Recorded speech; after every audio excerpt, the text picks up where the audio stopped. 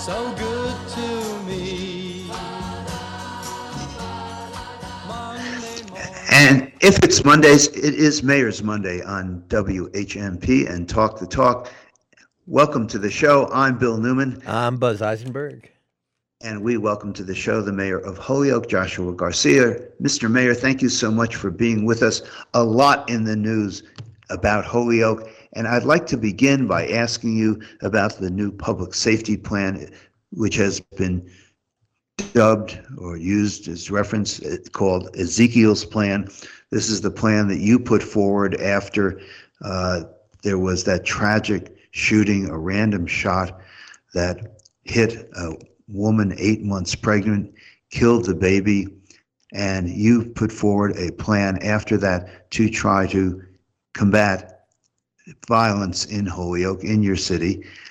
It went before the city council. It was a call for some $1 million additional funding for public safety, and it was rejected by the council. So I would appreciate it if we could get your perspective on what you hope to accomplish and what happens next legislatively and otherwise. Mr. Mayor, talk to us. Thank you so much, Bill, and good morning. And as always, thank you for inviting me back on and participating on your show. As far as the Ezekiel's plan, and just so you're aware, there are a series of quality of life events that have taken place before that, leading up to that issue. And since I was elected, there's been so much discourse from the 13 members on the council, advocacy groups in the community, and different residents of what is it that we have to do to improve public safety in our community. And there's a shared vision, this shared goal that we want to achieve, but the strategies to get there are vastly different.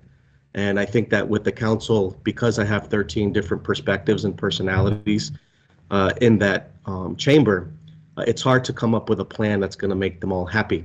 And I think that that's what happened. You know, we're a compassionate city, but, you know, I try to remind people that our commitment to compassion and our work in social justice has to be balanced against our responsibility to provide for the safety and the well-being for all our citizens. And, you know, I feel as mayor, I have an obligation to address issues around violence, illegal activity, and health and safety disparities that have negative impact on our neighborhoods. I think each of the members on the council get that and understand that and have their own ideas. When that issue happened with the death of the baby on that bus, we came up with a comprehensive plan that wasn't just through one lens. It's not, let's go and over police our neighborhoods and then that's that. It was a combination of strategies that also included housing protection, engagement, engaging some sort of form of housing legal counsel for tenants, clearing up blight, you know, continuing to support our work around the Flex Squad, bringing on a homeless liaison and housing navigator, education and training for employees that are part of our enforcement team, and that includes our police officers and our building department and our Board of Health department. So it was a really well thought out, comprehensive approach that focuses on several key factors: proactive policing, not just reactive, enhanced surveillance, hiring, increasing inspectional capacity, and engaging in community response efforts. And like I said, implementing tenant and neighborhood protection strategies. And whatever we can to strengthen our efforts for neighborhood outreach and engagement. That was the plan. And because we have 13 personalities on our council that don't agree to one or the other approach, you know, I think that's why it died. And, you know, there was some talk on the council, misinterpretation and misrepresentation of what this plan includes. There was a lot of passionate discourse that wasn't necessarily reflective on what this plan does.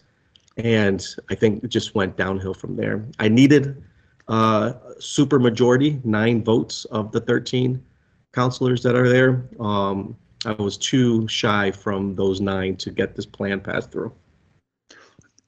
Explain to us, those of us who don't live in Holyoke, why is a supermajority of 9 needed in order to pass a spending bill? It was the funding strategy was for appropriation, and when you're voting on appropriating through taxation, you need that supermajority vote. Now, there has been criticism of the plan as being engaged or too heavily invested in policing, what you've just described as over-policing. And I'm wondering if you could break down for us what that means in Holyoke, and whether you see yourself as being sensitive to that idea that the city shouldn't be over-policed. What say you to that? So the concern on the council from some members was over-policing. This plan does not over-police anything. Right now, we have a city with a police department and we've learned this through the audit, severely understaffed and under-resourced. So we fund just enough to react when you need a police officer to show up. You call 911, an officer will show up. We don't do enough to be proactive. We're talking about community policing, bike patrol, foot patrol. There was a lot of talk you've heard on the news, counselors concerned about the lack of traffic patrolling. We don't do that because the officers that we have on a shift are going to calls, not pulling people over that are speeding. There was a lot of concern, broad daylight, of active drug dealing, open air drug dealing, open air shooting up, and no one doing anything about it. And I think these are symptoms of a bigger problem, and that problem is that our enforcement is not adequate at all for proactive, preventative policing. So there was originally, when we presented the plan, we had the idea of bringing on board 13 new officers. And at that first meeting of the council, there was concern about not being able to sustain that. And I shared that concern and leveled and completely agreed. So we went back to the drawing table and came up with a different strategy to get us to our 95. We budget for 95 officers, but we're never at the 95. We're always hovering around 87-ish for various reasons that limit us to get to that 95. But casting our net much wider than what we're able, so that we can get closer to our 95.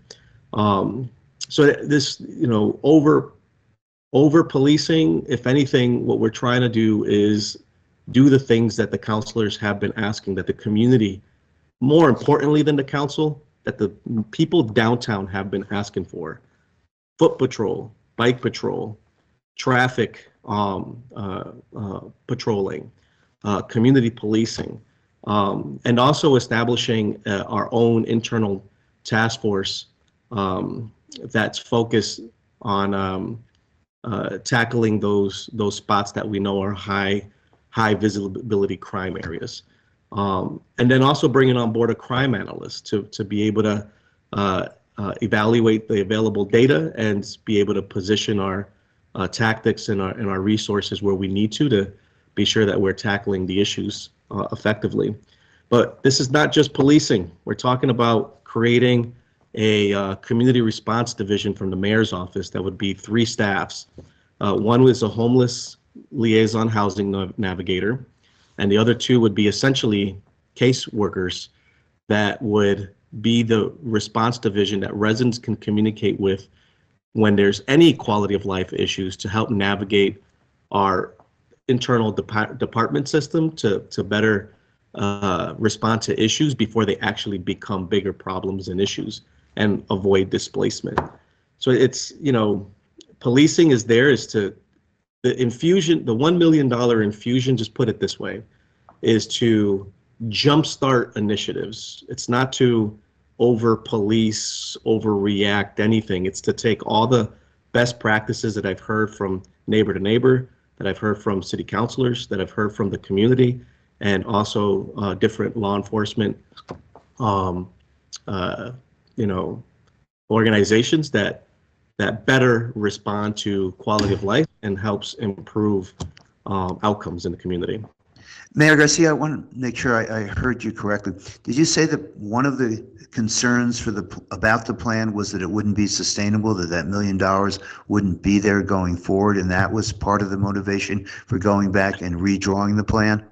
That was one of the misrepresentations from a certain counselor, a handful of them that think that the sky is falling. The one unsustainable piece, I would say, which we scrapped and re-strategized on, was bringing on 13 new officers, because you're right. Once the funding source runs out, I have to sustain those 13 cops through appropriation. And you're looking about an extra, I don't know, maybe 800,000 into the budget just for those. So we scrapped that idea. We're not doing it. Everything else, there is a there is a plan to sustain what we're trying to do there, and some of them are just one-time things. So for the work that I described regarding community response division out of the mayor's office, we're looking at leveraging the opioid funding source that communities are getting everywhere to sustain that work once we've jump-started it. So there's a plan for that. Everything else is just one time, let's do this with it. Let's initiate these within this 12-month period, and then once the funding source goes away, that's that. So it's not that I need $1 million a year to sustain everything on this plan. It's to jumpstart initiatives that have plans to sustain them beyond that grant, beyond that funding period. One aspect of the plan, as I understand it, had to do with surveillance, use of cameras, and I would appreciate your explaining that to us, and in particular that one of the I think lessons that came from Springfield using cameras, and is certainly the result or the consequence of in London, which is the most surveilled city, well, certainly in the Western countries, is that surveillance doesn't really stop crimes, it moves crime. So I'm wondering what your thoughts are about surveillance and how it would work in Holyoke if that part of this plan is adopted by the council. Well, you made an interesting comment, period, right? Like, the work that we do, is it going to eliminate the behavior, or is it going to move it? We're talking about issues of the country. Like, there's gun violence, access to guns, smuggling of drugs, mental health issues, housing issues. These are things that myself in a local government can't resolve. It's an uphill battle. So I have to do what I can to be sure that the citizens of Holyoke know and understand that I am doing everything in my power to look out for their safety. And I might not be able to eliminate the issue, but can I prevent them? Can I can I introduce preventative ideas that helps de-escalate the concerns from happening, or move it out of my city? It's not eliminating the problem, because it's bringing the problem somewhere else, but I have a responsibility to the citizens of Holyoke.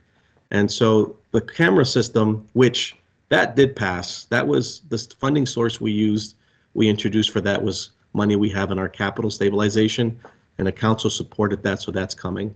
And what that's going to do is, of the camera systems we have citywide, only 2 of them work. So it's going to replace all the outdated ones, and it's going to add 10 new ones. And again, like, we're not. I'm not putting these cameras up at all thinking that this is going to stop behavior. But it's another tool that our department can use to be sure that we're going to where the problem is. So if there's, I don't know, an issue, let's say a drive-by shooting, we'll at least know the trajectory or direction that's going, or the color of the vehicle, or whatever. You know what I mean? So it's just another tool we can leverage to help,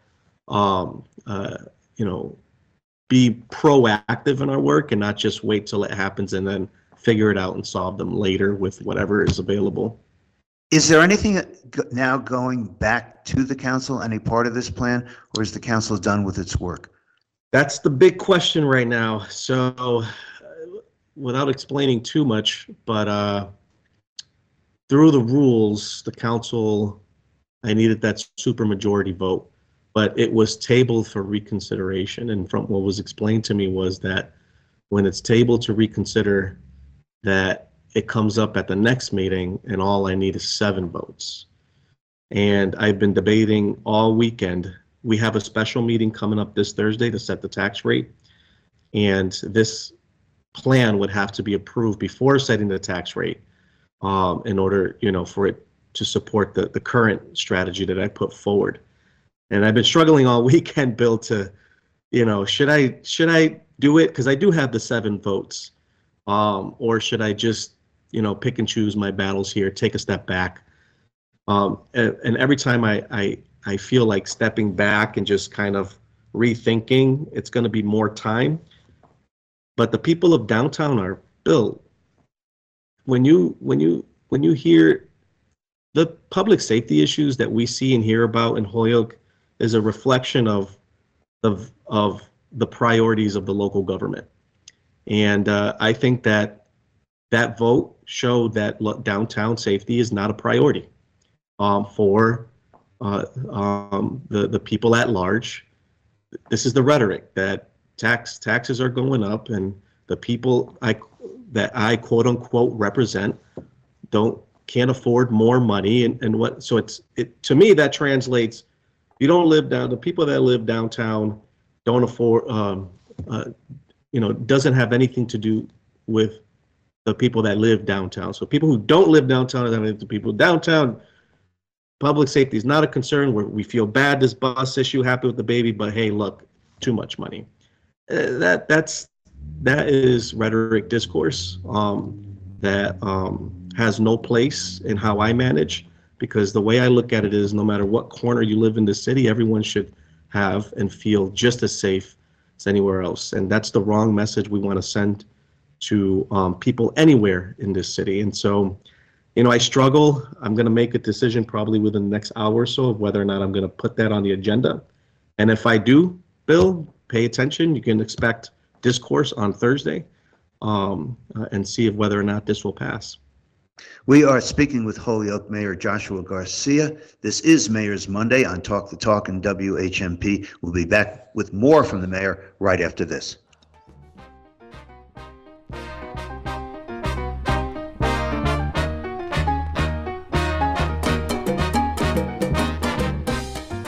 You're listening to Talk the Talk with Bill Newman and Buzz Eisenberg. Find local news and local talk for the Valley.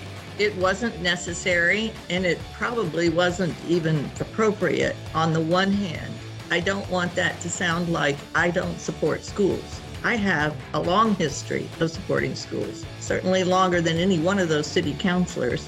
Where the heart of the Pioneer Valley lives.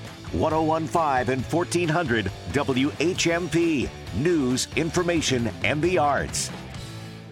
You've been miserable with joint pain for so long. You want and deserve relief, but you just keep putting off that call to QC Kinetics. Okay, now's the time. Listen up. QC Kinetics is rolling out something huge for the first time ever. It's a voucher for $500 off your first joint pain treatment. That's right, $500 off. Whether it's your knees, hips, shoulder, or back, the QC Kinetics voucher applies to any area. But this is a limited time offer, so no more putting off that call. QC Kinetics is the largest regenerative clinic in the country, with tens of thousands of satisfied patients who are able to get lasting relief with no surgery, no drugs, and no downtime. So reach out to the team at QC Kinetics today and ask them, how can I get a $500 off voucher? They'll walk you through the steps and get you started on your way to relief. Don't wait. This is a limited time offer. Call for your free consultation today. QC Kinetics, 413-992-5450. That's 413-992-5450. 413-992-5450. Limited time only. Not valid with any other offer. Every time you open your energy bill, you cringe. And with good reason, because you're paying too much. The easy answer is solar. And taking advantage of solar energy with Franklin First Federal Credit Union is easy. Our solar loan puts solar on the table. and a local expert can show you all the ways it pays to install solar. Visit franklinfirst.org/solar loans for more details. That's franklinfirst.org/solar loans. Franklin First Federal Credit Union, federally insured by NCUA.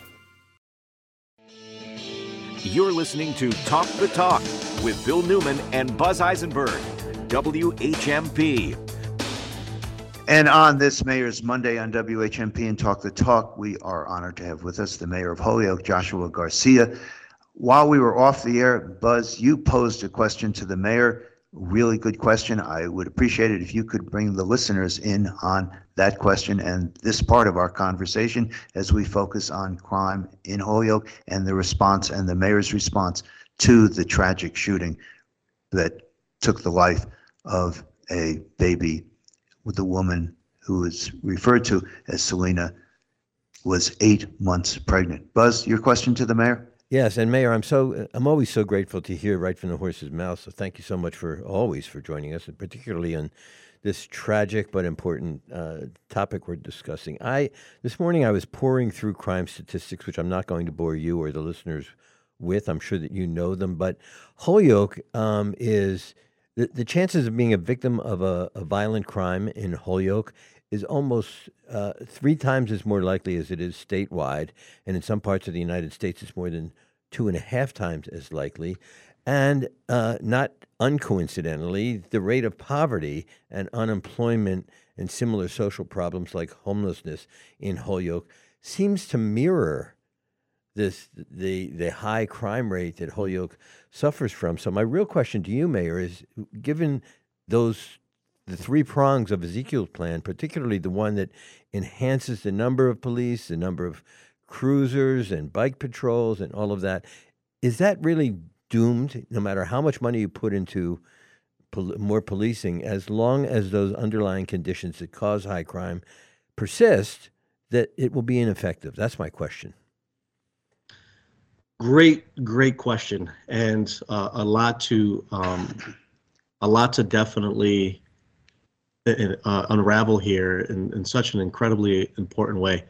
So, first of all, downtown Holyoke, the 4 census tracts that makes downtown Holyoke, the median household income, believe this or not, is less than, I believe, $17,000 a year, or less than $19,000 a year. So, think of the quality. We've warehoused poverty in a segment of the city.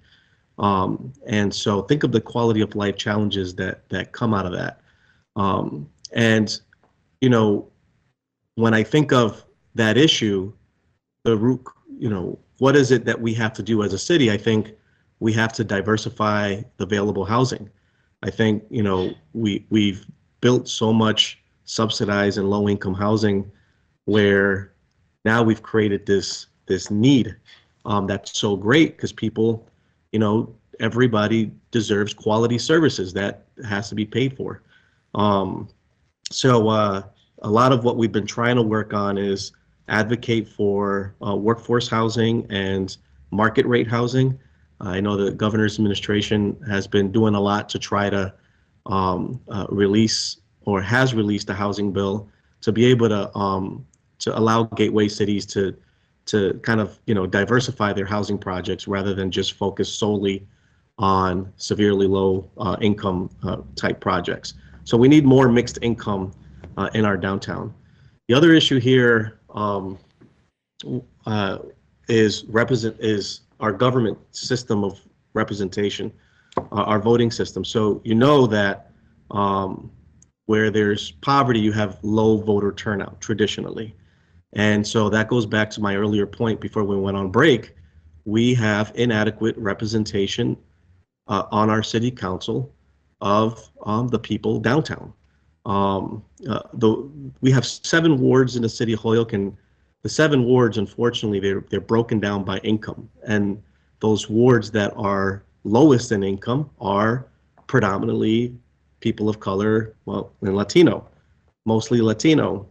And when I was knocking on doors when I first ran for mayor, the strategy for me during the primaries was knock only on the doors downtown. Okay, I did that, and I learned a complete opposite of what I thought people were going to say. People weren't telling me, we're afraid of police, please help us. They were telling me, where are the police? Nobody cares. Nobody's doing nothing. And I heard that, and that changed my whole perception on the issue and how I want to tackle downtown safety. And so the city of Holyoke, like I said, is a compassionate city. We have so much proactive social service level work from what we do in our local government, as well as our community partners out in the community. Very non-traditional methods, but that work needs to be balanced with enforcement. The two have to work hand in hand together in order to make improve, or in order to get the outcome that we're looking for. So when you ask me, is it going to be, ineffective? I think eliminating, de-escalating police presence is what's contributing to the issues that we're seeing today in our neighborhoods. I'm not saying that it's going to solve it. More of it's going to solve it. It's a missing component to the other work that we're doing here in the city. And that those strategies got to work hand in hand together if we're going to improve outcomes in our neighborhoods. And as I understand it, Mayor, what you are saying in part is that the Holyoke Police Department, as staffed at present, doesn't have bike patrols, doesn't have foot patrols, doesn't really have cruiser patrols, because what the police are engaged in is responding to 911 calls. Is that right? So that's what, and this is the core of what's happening here, that a lot of people don't necessarily, from the outside looking in, it sounds, you think black and white, but you come to the inside, it's not black and white. So we fund just enough to cover shifts to respond to calls. So when they're out there, you get your 5-6 cruisers that are out in the field, and each of those got a coverage area. They're covering the area and responding to calls. And in larger cities, healthier, much more efficient communities, not only do they have those officers out there, they have dedicated officers focused solely on traffic patrol. So they're not going, you don't call those guys to go to emergency calls. You call those guys are out looking for infractions. So we don't do that. And when we do it, it's detail work. So that means I have to look for officers that are off, that want to work overtime to work detail. So that goes to when I get the question about these officers, sergeants making $150,000. Well, yeah, when you break that down, that person has earned that $150,000 doing the things that we've asked them to do, because we don't have the coverage, the level of staffing on a given shift to do it. So it converts to overtime. So it's this revolving door, to nowhere, and it's a really challenging one, considering a community like ours with such a constrained budget and the levels of issues. The need is very high. So it's an uphill battle for a community like Holyoke and a police department like the ones we have in Holyoke. So it forces us to be as creative as possible with limited resources. And the city of Holyoke has been extremely creative for many years. I feel like it's time we need to catch up a little bit. And that's why I say this 1 million, it's an infusion to take care of a lot of call it deferred maintenance, be it will. Well, Mayor Garcia, I want to thank you so much for being with us today. I'd point out we only got to the first topic on our list of things to ask you about, but we really appreciate this deep dive and really appreciate the greater understanding of how this looks from the seat you are in as the mayor, as the chief executive, as the leader of your city of Holyoke. Thank you so much, Mr. Mayor. Before we go, Mayor, you have 1 hour to make this decision about whether or not you're going to put it once again before the council for Thursday's meeting. What are you going to do? Well, it's funny you mentioned that, because I spent the weekend talking to different mentors, different people, and what it comes down to was I was told I'm thinking like a manager because of my former time administrator role. I'm thinking I'm like a manager. If I take a step back and do what I said, we'll take a step back, we'll pivot in areas and find more time, but if I just go and do it, considering my other option here, then I'm being the mayor. This is what I need, this is what the people want, and we're going to do it. Despite how divided the council might be. And even though the council might be divided, just understand the majority of the council wants this. And the people of downtown Holyoke, actually throughout the whole city, wants this. And so should I put on my mayor hat and just do it? But potentially risk frustrating councilors, and when, I need support for other projects in the future, will I get that support because they're frustrated about how I handled? So that's what I'm struggling with. And, I'm leaning toward just getting it done because it breaks my heart to see people feeling like their government doesn't care about their safety. But, we'll see. We're going to leave it there. Thank you so much, Mayor Joshua Garcia. Really appreciate your time and insights. Thank you, guys. Merry Christmas. And to you. This is Talk the Talk with Bill Newman and Buzz Eisenberg. For WHMP News, I'm Jess Tyler. A Northampton man is facing multiple charges after allegedly firing several rounds from an AK-47 styled weapon into his neighbor's house on Wright Avenue. 29-year-old Joshua Martinelli was in Northampton District Court on Friday, where he was held without bail pursuant to the dangerousness statute. None of the 4 people in the adjoining residence were injured. Martinelli will be back in court on December 14th. On Sunday, the Greenfield Human Rights Commission awarded Gloria Matlock with the 2023 Greenfield Human Rights Award. The commission reestablished the annual award in honor of the 75th Annual Human Rights Day. Matlock was one of 6 nominations made to the commission, including Samantha Blanchard, Ang Buxton, Lucinda Brown, Stephanie Goosen-Duclos, and Laureen Flockersy.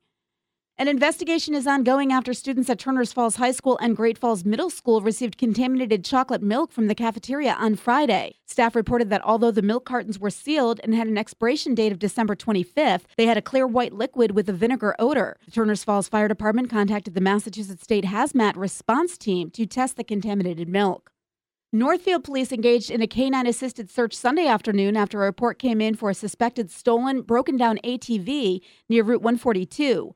When police arrived, the operator fled into the woods. Police verified the ATV was stolen from Vermont, and area police departments, along with Mass State Police, set up a perimeter. Irving's K-9 Ziva tracked the suspect, who was later located and brought to the hospital for a mental health concern. Police say charges are pending. For today, rain will come to an end this morning, then mostly cloudy and windy this afternoon, highs 42 to 46. Tonight, partly cloudy and breezy, overnight lows 22 to 26, and the outlook for Tuesday mostly sunny, highs in the lower 40s. I'm 22 News Storm Team meteorologist Adam Stremko on 101.5 WHMP. Pie is like duct tape. It fixes everything. We must have pie, the great playwright David Mamet said. Stress cannot exist in the presence of a pie. So you go to Paul and Elizabeth's, you order a slice of pie, or you call and order a whole pie. I'll pick it up Saturday. They make cream pies at Paul and Elizabeth's and fruit pies, whatever's in season. Peach pie in deep summer, apple in fall. Pie fixes everything. Therefore, Paul and Elizabeth's restaurant is a repair shop inside Thorns in downtown Northampton. When you're going through a tough time and want to talk with someone, talk with an experienced mental health care provider at ServiceNet. Talk therapy, medication management, and other treatment options. ServiceNet therapists and our psychiatry team work together to help you feel better. Having services all in one place can make a world of difference. At ServiceNet, we have your back. Call ServiceNet at 584-6855. The care you need is right here, all in one place, at ServiceNet. Last summer, Wayland Insurance finally did what a lot of insurance agencies around New England had done long ago. We partnered with a call center to handle routine things like a change of address. It went okay, but we're not going to continue.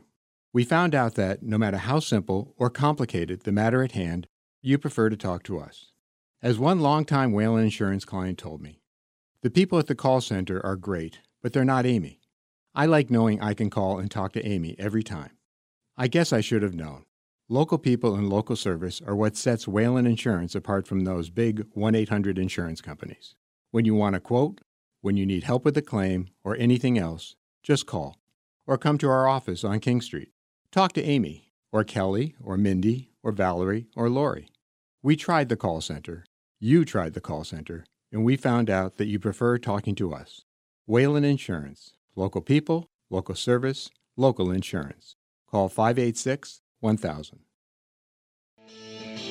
You're listening to Talk the Talk with Bill Newman and Buzz Eisenberg, WHMP.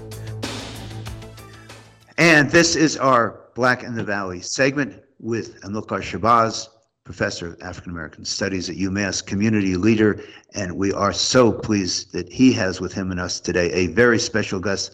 Let me turn the microphone over to you, Professor. The microphone is yours. Thank you, thank you. We are blessed to have with us an incomparable civic activist, wonderful human, Andrea Battle. And you will hear in her voice, she is a bona fide vintage New Yorker. You'll hear it, just forget about it. She's here with us. Welcome, Andrea Battle. I shocked her. And what is that supposed to mean? Let me tell you a little bit about this incredible person. I've been knowing her now for more than a decade. She moved here around 2010. And before that, as I said, she's from New York City. She went to school in Fredonia SUNY campus. From there, later worked on her and got her master's, St. John's University in Chinese studies, which led her to live in Taiwan for over a year, and came back, worked as an educator, but worked for a time in the private sector with Dow Jones, representing Barron's, and but then went back into education, where she retired as an educator, comes to this area and has just taken the community to her heart and really been involved in so many different ways, from issues that we'll talk about here today, but housing, community development, youth development. She was on the board of the Youth Action Coalition we ran for a while, and we just want to talk with her with our basic question that started this whole segment many years ago. What is it like to be Black in the Valley? You're here with us, Andrea. Talk to us.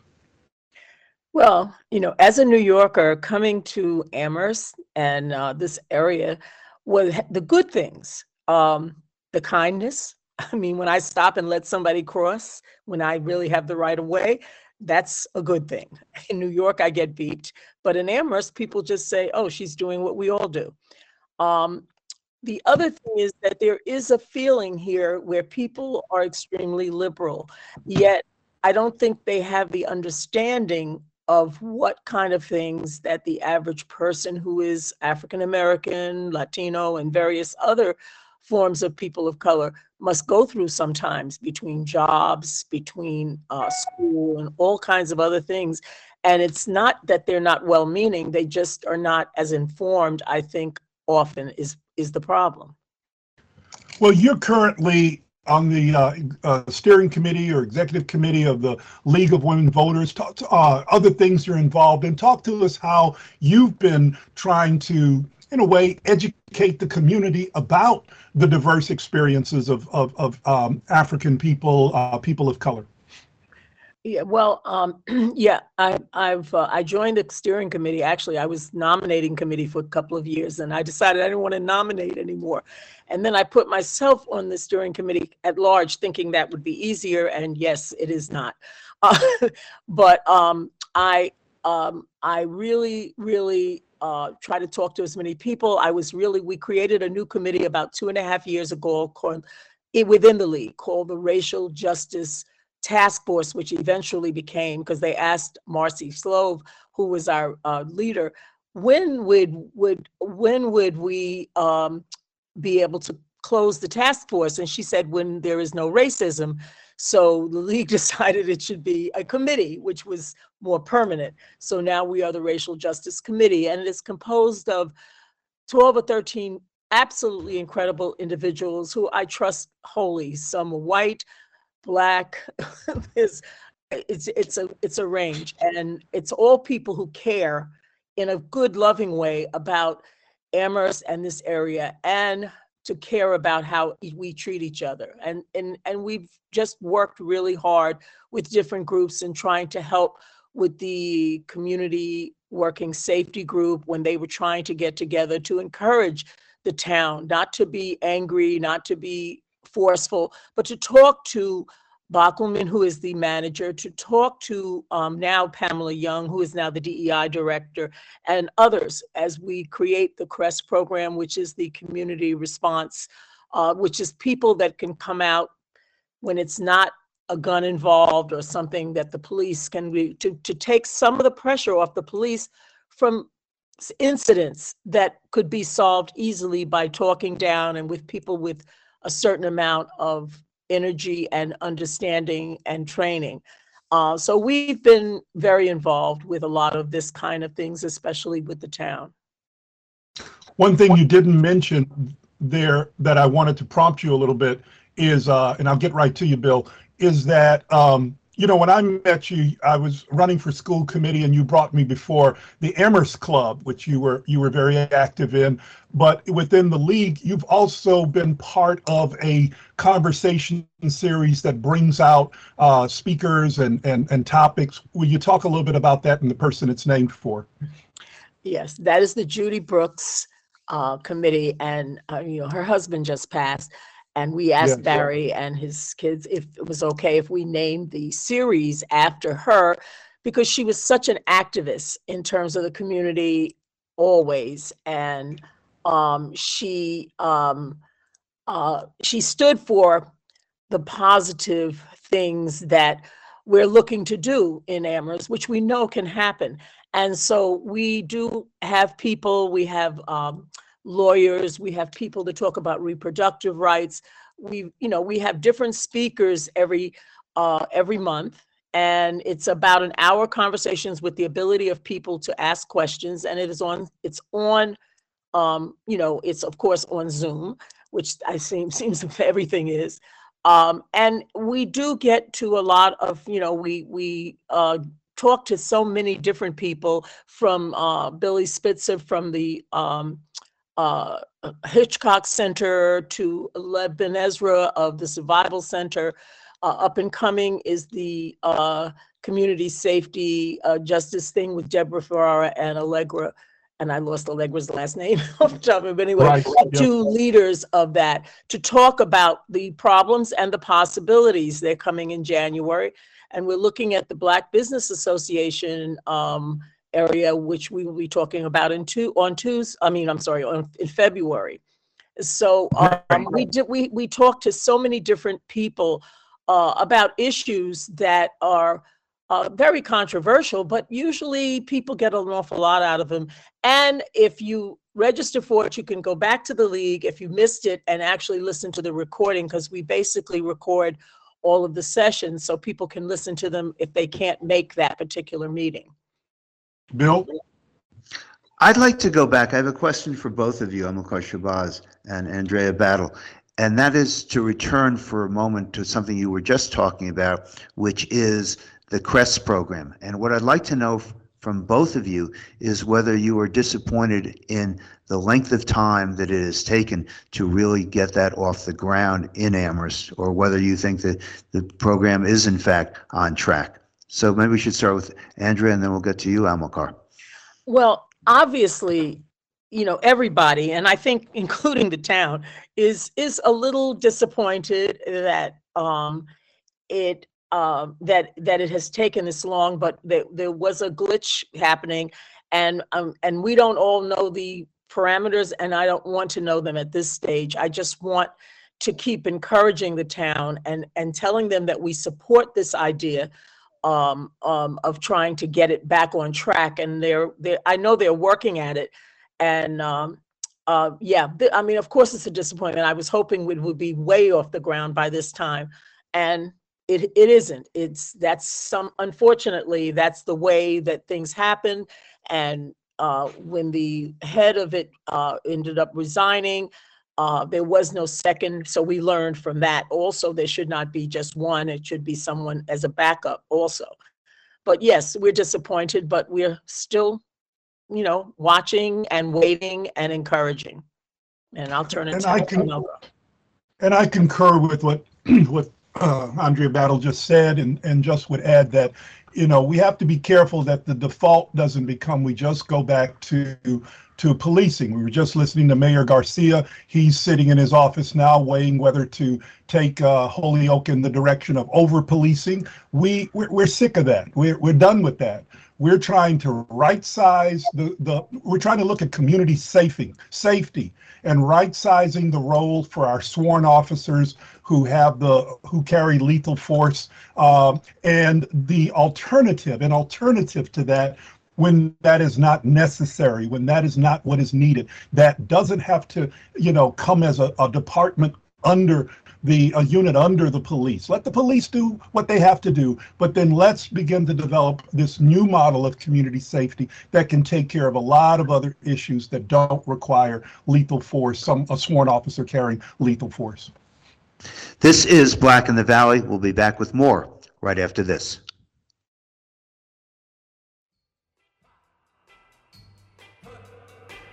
I hear something saying,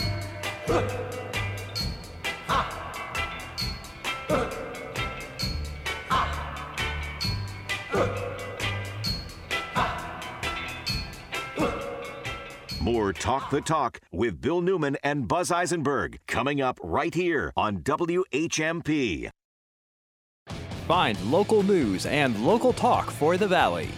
If we didn't go for this project, the cost to repair the schools is estimated at $80 million, and we don't get help with that. So this vote is absolutely the smartest financial choice, and it's getting a building that we desperately need for our educators and for our students. Where the heart of the Pioneer Valley lives. 1015 and 1400 WHMP. News, information, and the arts. What's cooking at River Valley Co-op? Here's avid eater, grocery shopper, and co-op member Bill Newman. Sweeten up your holiday parties with gingerbread cookies, chocolate hazelnut seashells, vanilla Hanukkah cookies, and mini Dresden Stollen. It's all at the Co-op. Sweet treats, the holiday roast, fresh seafood, beer and wine, and lots of local farm fruits and vegetables. Do a little gift shopping too. River Valley Co-op, wild about local. Everyone is welcome. The holidays, baking, wrapping, decorating, and of course, shopping for that special gift. Hi, it's Jessica, owner of Fitness Together in Amherst and Northampton. This holiday season, consider giving a private one-on-one personal training session with a Fitness Together gift card. Stop by our locations, Amherst or Northampton, to pick one up in person. Or give us a call and we'll drop one in the mail. Give a gift that keeps the ones you love fit and healthy. Happy holidays from all of us at Fitness Together.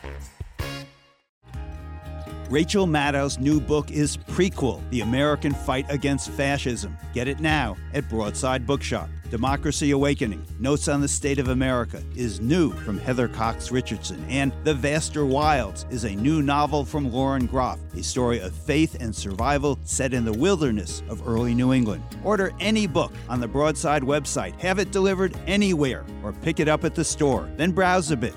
Broadside, Northampton's independent bookshop. You're listening to Talk the Talk with Bill Newman and Buzz Eisenberg, WHMP. We continue our Black in the Valley segment with Amilcar Shabazz, our segment host. The microphone is yours, Amilcar. So, Andrea, we've just finished an election cycle here. We're going into 2024. What are some things you'd like to highlight? Other areas besides the community safety one we've talked about that you think we ought to keep a focus on? Well, we are looking at hiring a new police chief, and I have to say, I live in South Hadley right now because I live with my daughter and wonderful grandchildren. I'm still saying wonderful after 4 years. Anyway, and I have to say, the South Hadley police are some of the nicest police I have met in a very long time. We've had a crisis or two, and they've come, and they're the most well-trained people I have ever seen in my life. And I said, where am I? Did I go into an alternative universe? because someone told me the other day that someone had committed suicide in the high school a number of years ago, and they went into a training thing. So I have to research that further, because I'm trying to find out so that we can take it and duplicate it in so many places, particularly starting with Amherst. So I'm just, I have hope. Let's put it that way. The reparations committee closed up. They did an incredible job. I was just telling Michelle and Amilcar last night at a function that I went to how impressed I was with what they did and the actual report. And it gives me faith, because I'm not going to lose that. There's always faith. As long as you have faith that something will change, then it gets better. And you mentioned your incredible grandchildren. You want to tell us a little bit about that remarkable family unit you're a part of that brought you here in the first place?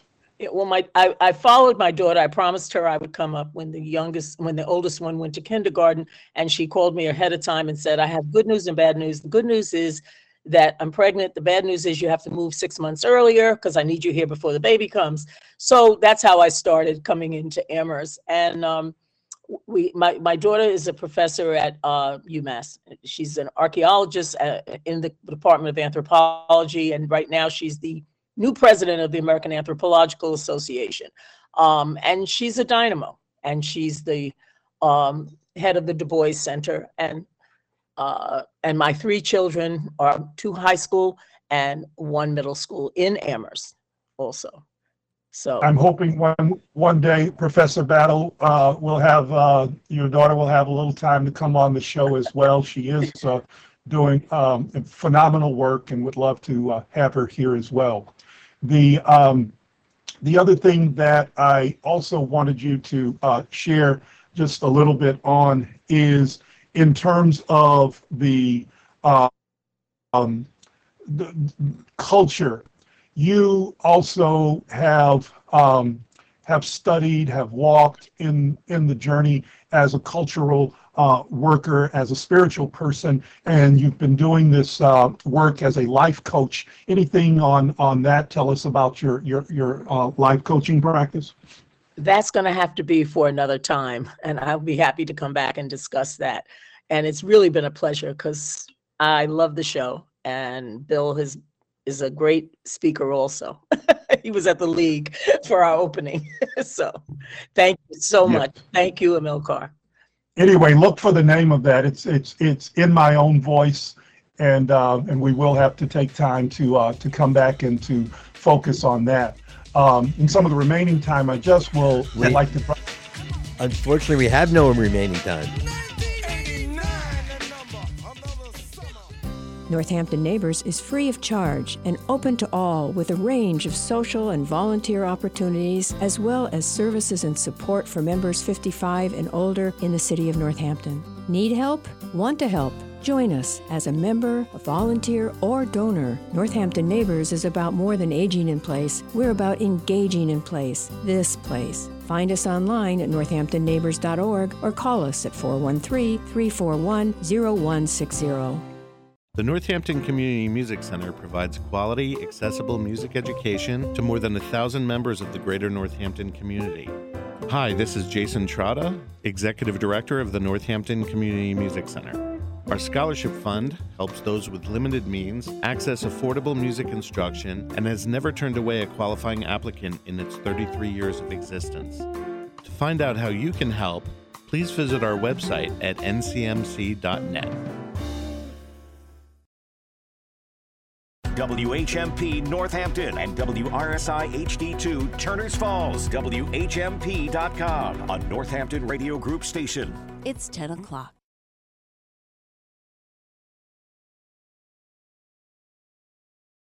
Who says 117 hostages are still being held captive.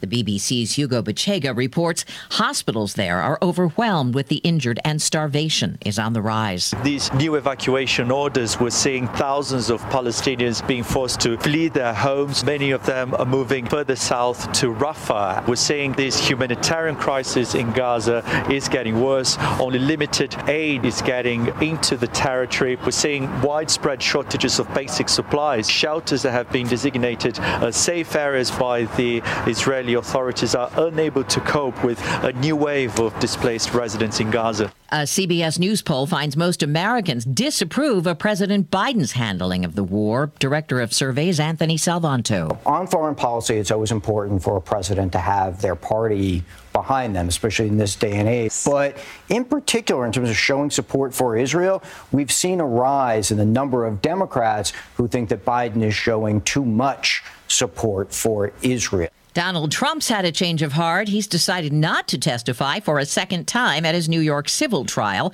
where he was set to be the final defense witness today.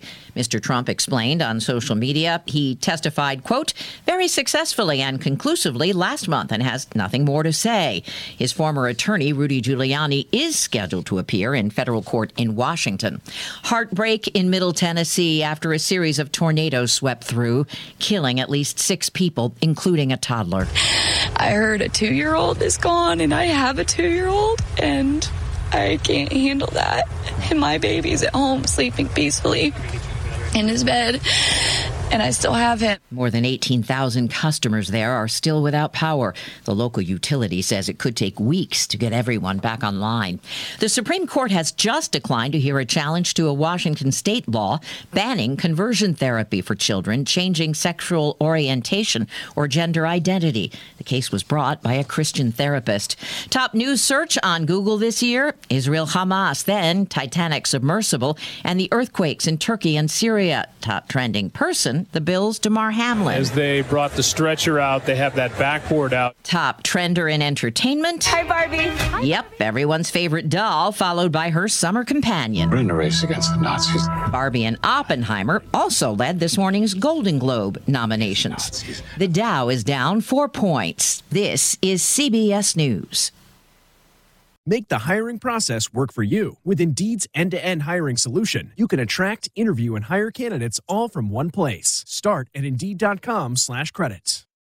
Thousands of stores across the country are pulling brand-name cold and allergy products off the shelves. Why? Because an FDA advisory panel recently determined that a drug they contain, oral phenylephrine, is ineffective as a nasal decongestant. Navage offers a drug-free solution that's fast and highly effective at relieving nasal congestion caused by colds and allergies. Navage uses suction to pull saline in one nostril, around the back of the nose, and out of the other nostril to help suck out allergens, mucus, and germs. Nasal irrigation works, and Navage makes it quick and easy, but more than anything, it helps you breathe better. Don't waste your time or money on products that are ineffective. Trust drug-free Navage for fast relief to help you breathe easier, sleep better, and feel healthier. Ask for Navage at Walmart, Walgreens, CVS, Rite Aid, Target, or find us online at Navage.com. Navage, Navage. Clean nose, healthy life. From the Sports File. It was the lowest scoring NFL game in 16 years. The Raiders and Vikings struggled to move the ball with backup quarterbacks. No score with just under 2 minutes left. For WHMP News, I'm Jess Tyler. A Northampton man is facing multiple charges after allegedly firing several rounds from an AK-47-styled weapon into his neighbor's house on Wright Avenue. 29-year-old Joshua Martinelli was in Northampton District Court on Friday, where he was held without bail pursuant to the dangerousness statute. None of the 4 people in the adjoining residence were injured. Martinelli will be back in court on December 14th. On Sunday, the Greenfield Human Rights Commission awarded Gloria Matlock with the 2023 Greenfield Human Rights Award. The commission reestablished the annual award in honor of the 75th Annual Human Rights Day. Matlock was one of 6 nominations made to the commission, including Samantha Blanchard, Ang Buxton, Lucinda Brown, Stephanie Goosen-Duclos, and Laureen Flockersy. An investigation is ongoing after students at Turners Falls High School and Great Falls Middle School received contaminated chocolate milk from the cafeteria on Friday. Staff reported that although the milk cartons were sealed and had an expiration date of December 25th, they had a clear white liquid with a vinegar odor. The Turners Falls Fire Department contacted the Massachusetts State Hazmat Response Team to test the contaminated milk. Northfield police engaged in a canine-assisted search Sunday afternoon after a report came in for a suspected stolen, broken-down ATV near Route 142. When police arrived, the operator fled into the woods. Police verified the ATV was stolen from Vermont, and area police departments, along with Mass State Police, set up a perimeter. Irving's K-9 Ziva tracked the suspect, who was later located and brought to the hospital for a mental health concern. Police say charges are pending. For today, rain will come to an end this morning, then mostly cloudy and windy this afternoon, highs 42 to 46. Tonight, partly cloudy and breezy, overnight lows 22 to 26, and the outlook for Tuesday mostly sunny, highs in the lower 40s. I'm 22 News Storm Team Meteorologist Adam Stremko on 101.5 WHMP.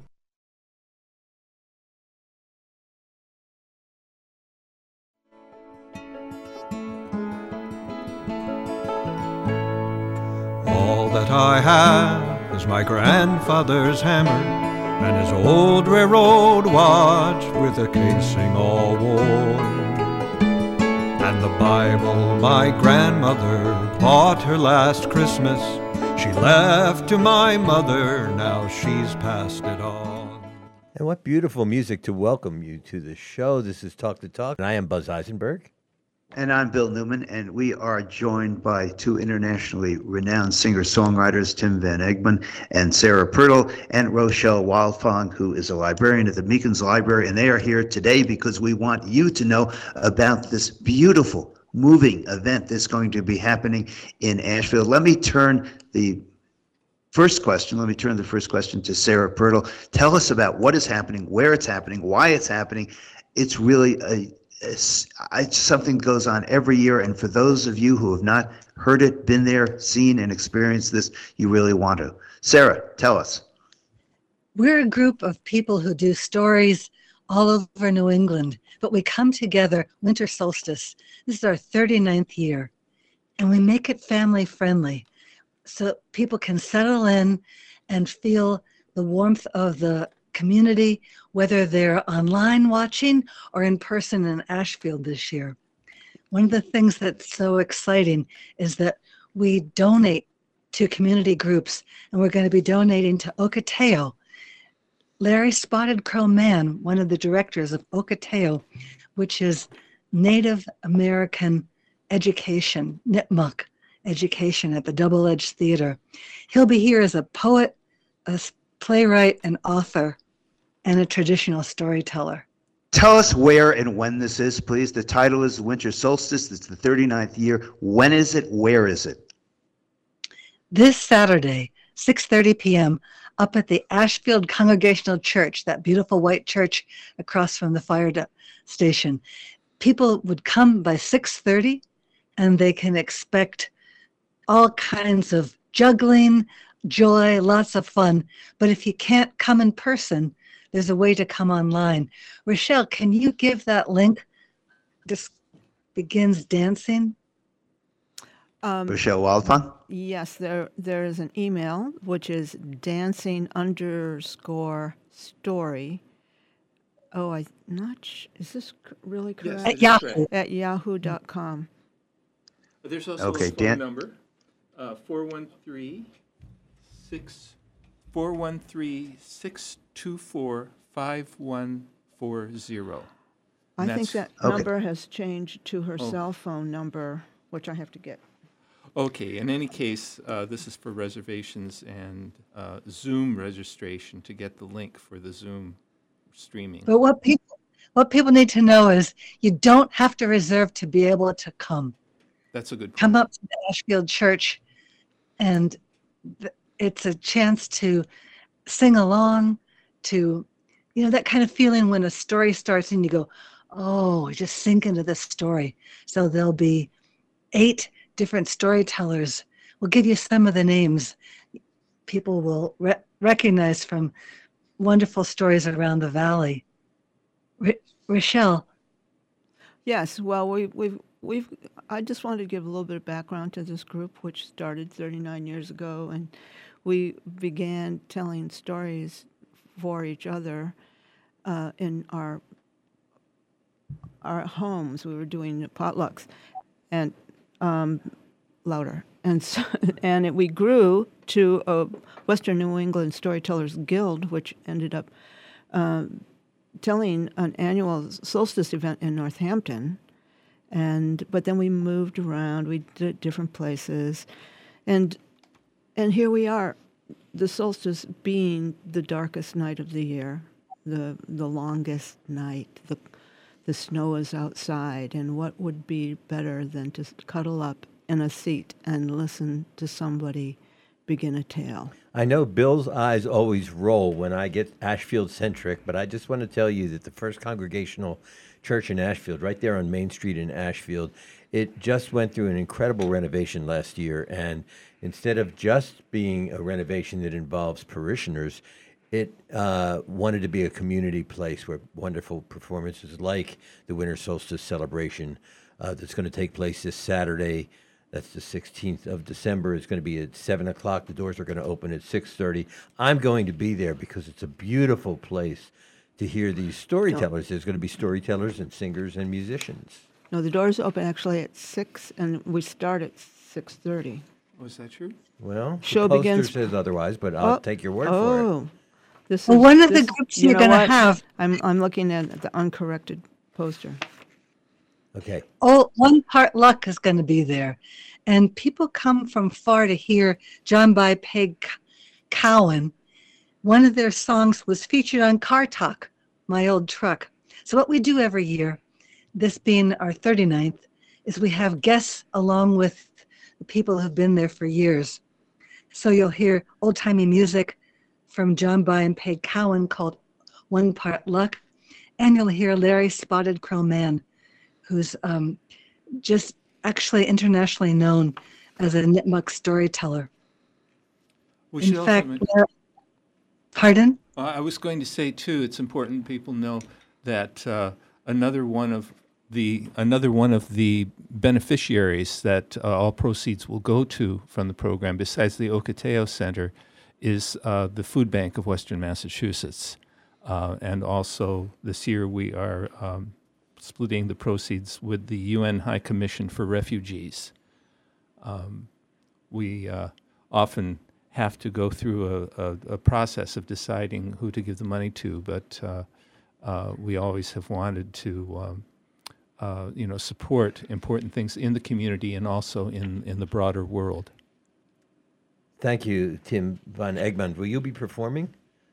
Yes, I'll be telling a story as well as many of the other fine storytellers, and also I'll be accompanying Kisti Gresek, who's one of our members who is a beautiful singer, and she'll be featuring a song by Joe Jenks called The Longest Night of the Year. Other people you'll hear stories by John Porcino, of course, Becky Tippins. Year after year, we were at her roundhouse, and now we're in Ashfield. David Arfa and Yassel Kurland, who was he was the leader of the wholesale klezmer band. So you can get a feeling for the wide range of kinds of stories and music we're going to be offering.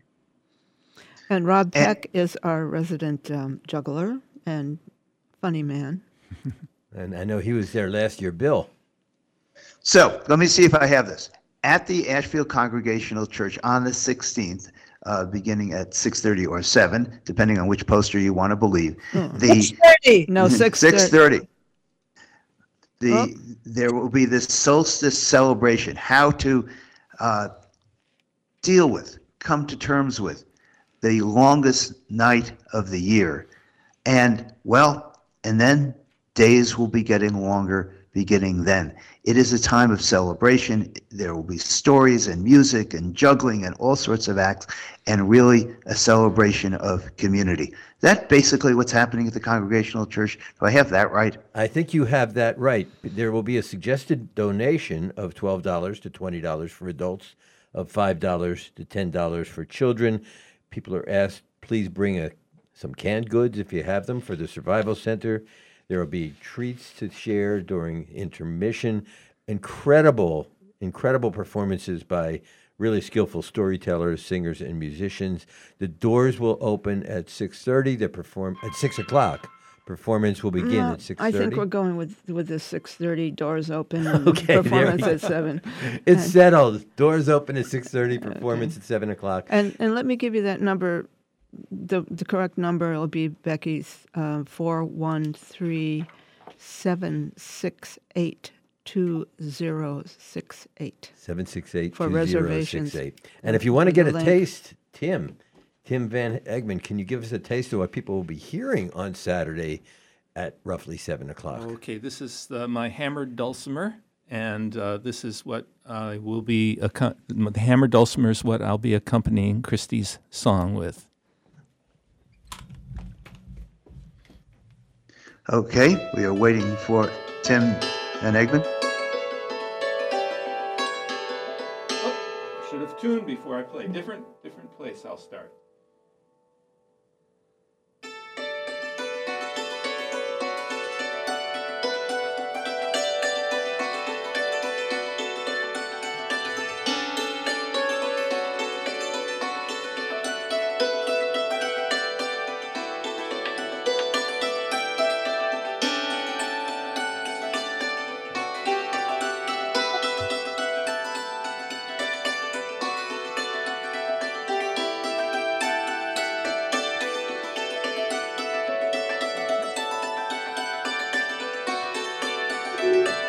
That's just beautiful.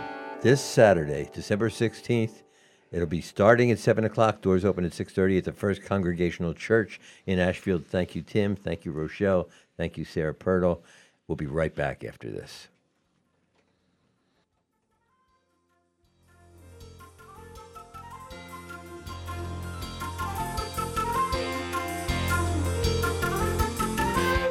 Now is the solstice of the year,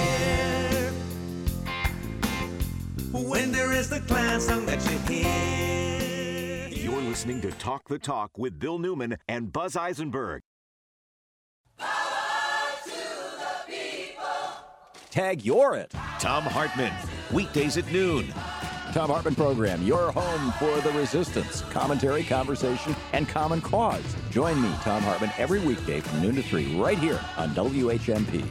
101.5 and 1400 WHMP.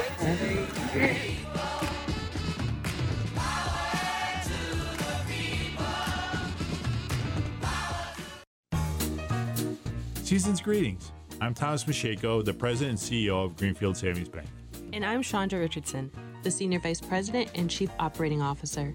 On behalf of all of us at GSB, we want to wish everyone a happy, healthy, and safe holiday season and a happy new year. We also want to thank all of our customers for choosing to bank locally with GSB and GSB Wealth Management and Trust Services. And we want to thank all of our employees for their efforts on behalf of the bank this year. The holiday season is such a wonderful time of the year, with holiday decorations, lights, and spending time with ones we love. And we encourage everyone to shop locally as much as possible and support our local businesses and restaurants. Again, from all of us at Greenfield Savings Bank, happy holidays and Happy New Year. Greenfield Savings Bank, greenfieldsavings.com, with offices and ATMs throughout Franklin and Hampshire counties. Member FDIC, member DIF, an equal housing lender. Did you know that you can prevent domestic and sexual violence? You can say something. We all can say something. Together, we can do so much. Say Something is the domestic and sexual violence prevention program at Safe Passage. Join a prevention lab to build your skills and find opportunities to say something to prevent violence. Join us and help make your community safe and healthy for everyone. Get more information or sign up for a prevention lab at saysomethingnow.org. You're listening to Talk the Talk with Bill Newman and Buzz Eisenberg, WHMP. And we are back with Talk the Talk. Bill Newman, it's pretty interesting. There's all kinds of wonderful things happening in the Valley these days. There is, and we have joining us Laurie Millman, who's the Executive Director of the Center for New Americans. And we want Laurie to introduce to us, I believe she has with us one of the students, the Center for New Americans, and we want you to know about an event that is happening very, very soon, which involves people up and down the valley. Laurie Millman, Executive Director of the Center for New Americans, thank you for being with us today. Tell us about the event. Tell us why it matters. But hang on a second. First, I want you to take a minute and tell our listeners who don't know what the Center for New Americans is, and then give us the connection between the event and the Center for New Americans.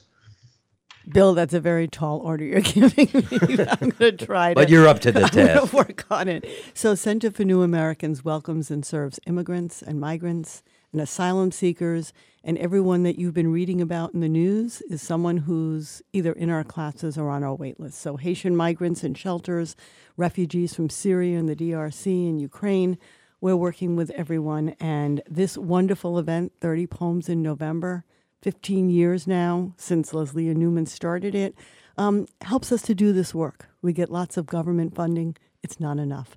So the wonderful support that has been raised by 91 writers under the amazing leadership of Sarah Sullivan, our event chair, who was with me in the studio, not a student, but very committed to our students, makes a huge difference to us. And Wednesday night is our celebration of the amazing work and the power of poetry to raise close to $75,000. So a reading at Smith College, Wright Hall, Weinstein Auditorium in Wright Hall, with a reception to follow from some of the most wonderful and caring writers you can imagine, all guided and inspired by Sarah's nightly prompts.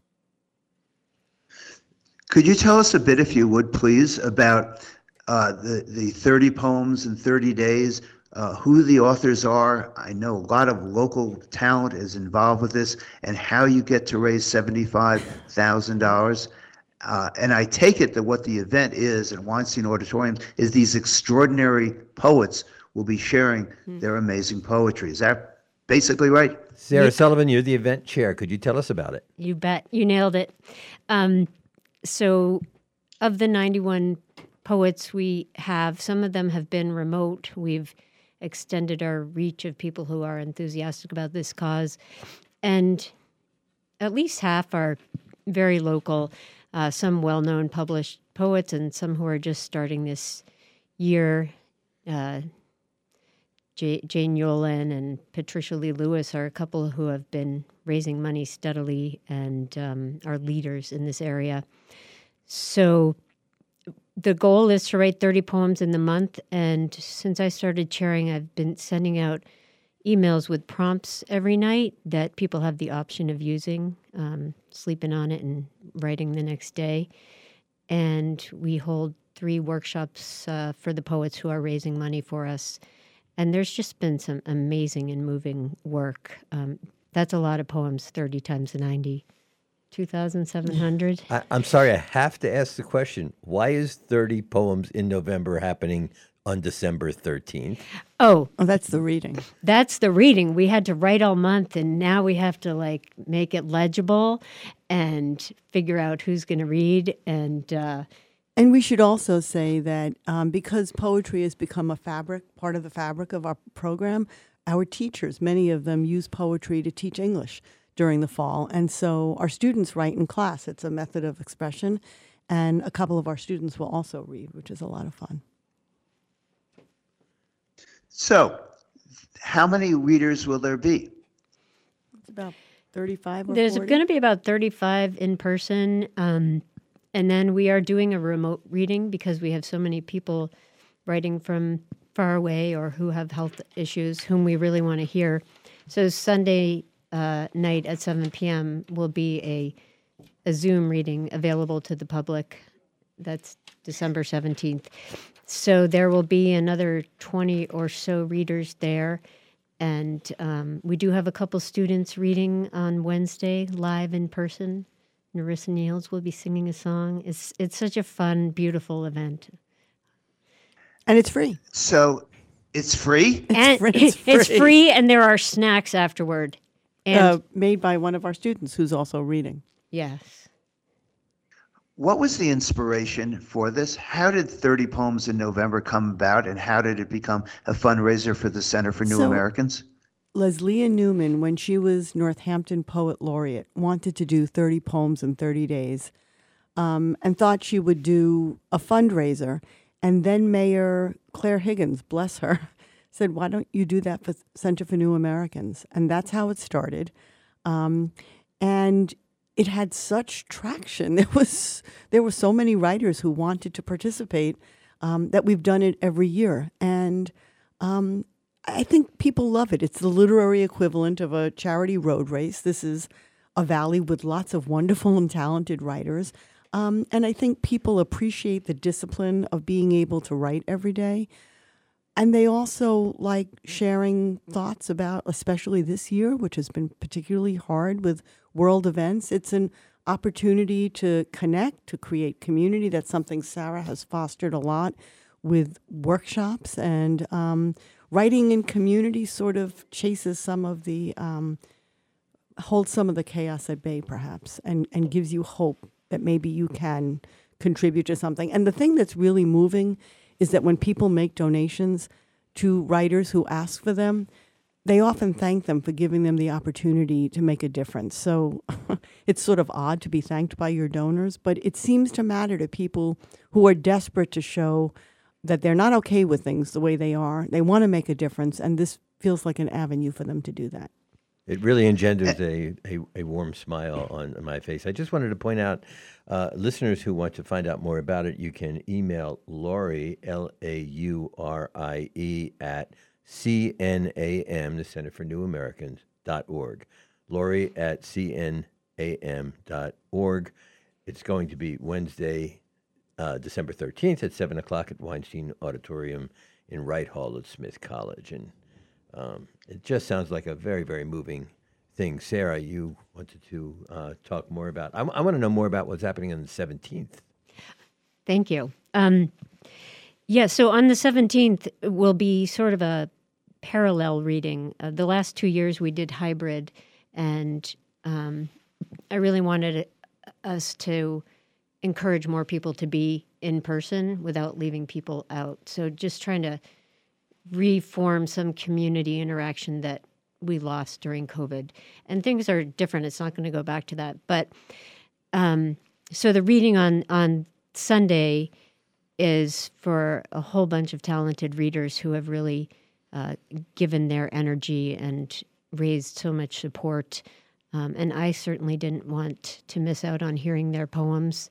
So I'm very excited to have two different readings where people can hear each other, including the writers can listen to each other on those different nights. And can we hear one of yours now? Is that okay? Was that okay? Yeah. I think that'd be great. I'll just say I sent this November 7th. I send out a poem to people who tend to donate money, so I send an email. So I sent this November 7th. Yield.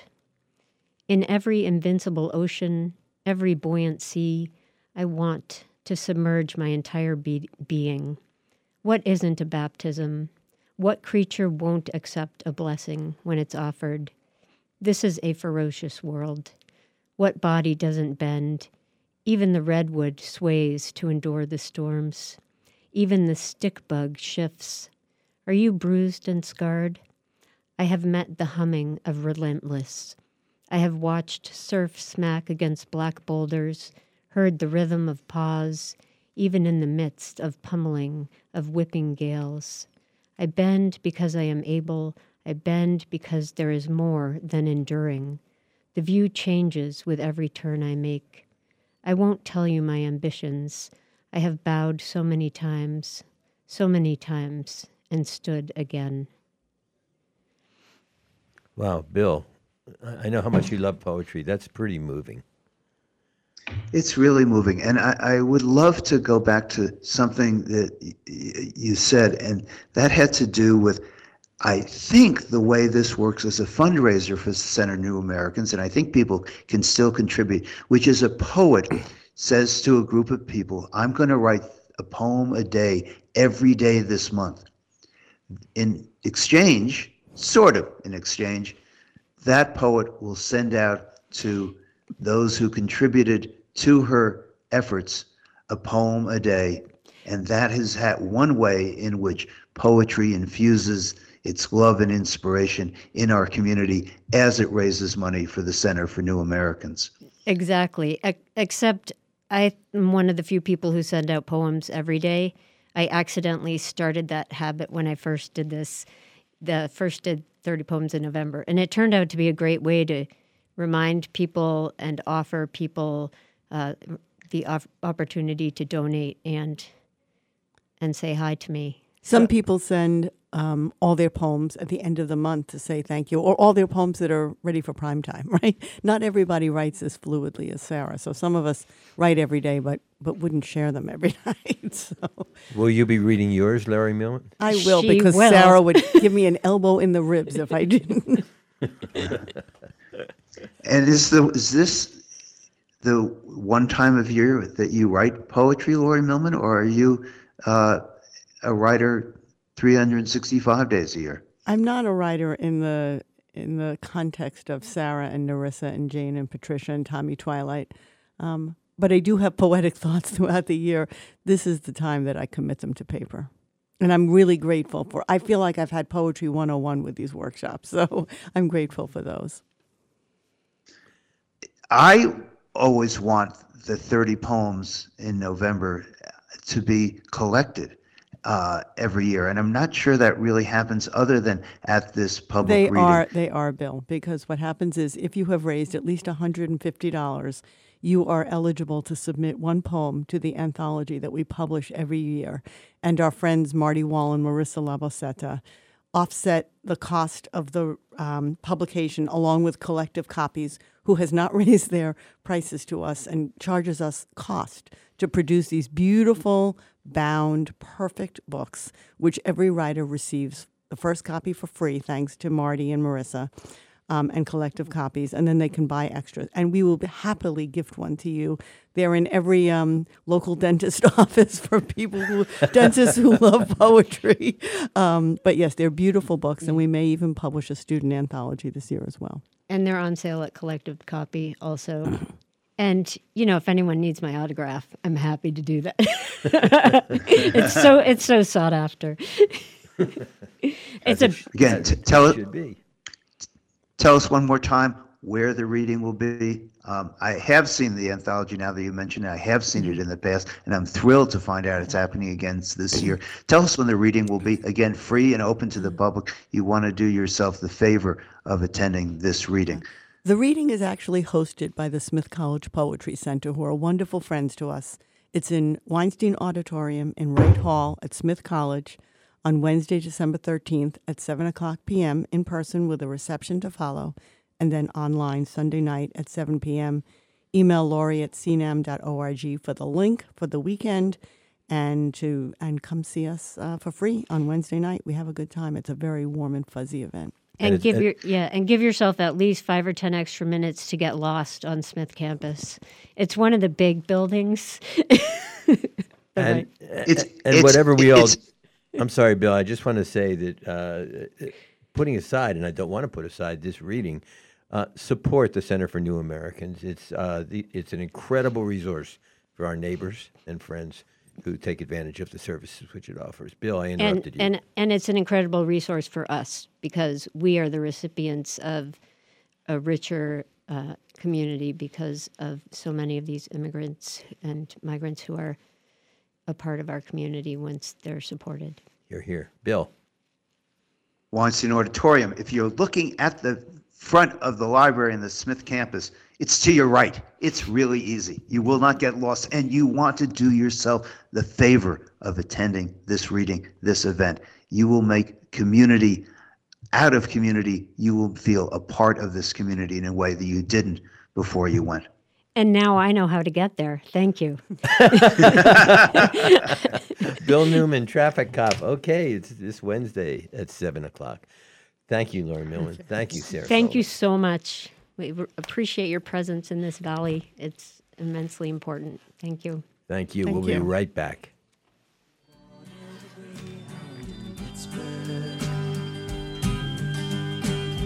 Michigan seems like a dream to me now. It Took me 4 days to hitchhike from Saginaw. I've come to look for America. This is Talk the Talk with Bill Newman and Buzz Eisenberg. For WHMP News, I'm Jess Tyler. A Northampton man is facing multiple charges after allegedly firing several rounds from an AK-47-styled weapon into his neighbor's house on Wright Avenue. 29-year-old Joshua Martinelli was in Northampton District Court on Friday, where he was held without bail pursuant to the dangerousness statute. None of the 4 people in the adjoining residence were injured. Martinelli will be back in court on December 14th. On Sunday, the Greenfield Human Rights Commission awarded Gloria Matlock with the 2023 Greenfield Human Rights Award. The commission reestablished the annual award in honor of the 75th Annual Human Rights Day. Matlock was one of 6 nominations made to the commission, including Samantha Blanchard, Ang Buxton, Lucinda Brown, Stephanie Goosen-Duclos, and Laureen Flockersy. An investigation is ongoing after students at Turners Falls High School and Great Falls Middle School received contaminated chocolate milk from the cafeteria on Friday. Staff reported that although the milk cartons were sealed and had an expiration date of December 25th, they had a clear white liquid with a vinegar odor. The Turners Falls Fire Department contacted the Massachusetts State Hazmat Response Team to test the contaminated milk. Northfield police engaged in a canine-assisted search Sunday afternoon after a report came in for a suspected stolen, broken-down ATV near Route 142. When police arrived, the operator fled into the woods. Police verified the ATV was stolen from Vermont, and area police departments, along with Mass State Police, set up a perimeter. Irving's K-9 Ziva tracked the suspect, who was later located and brought to the hospital for a mental health concern. Police say charges are pending.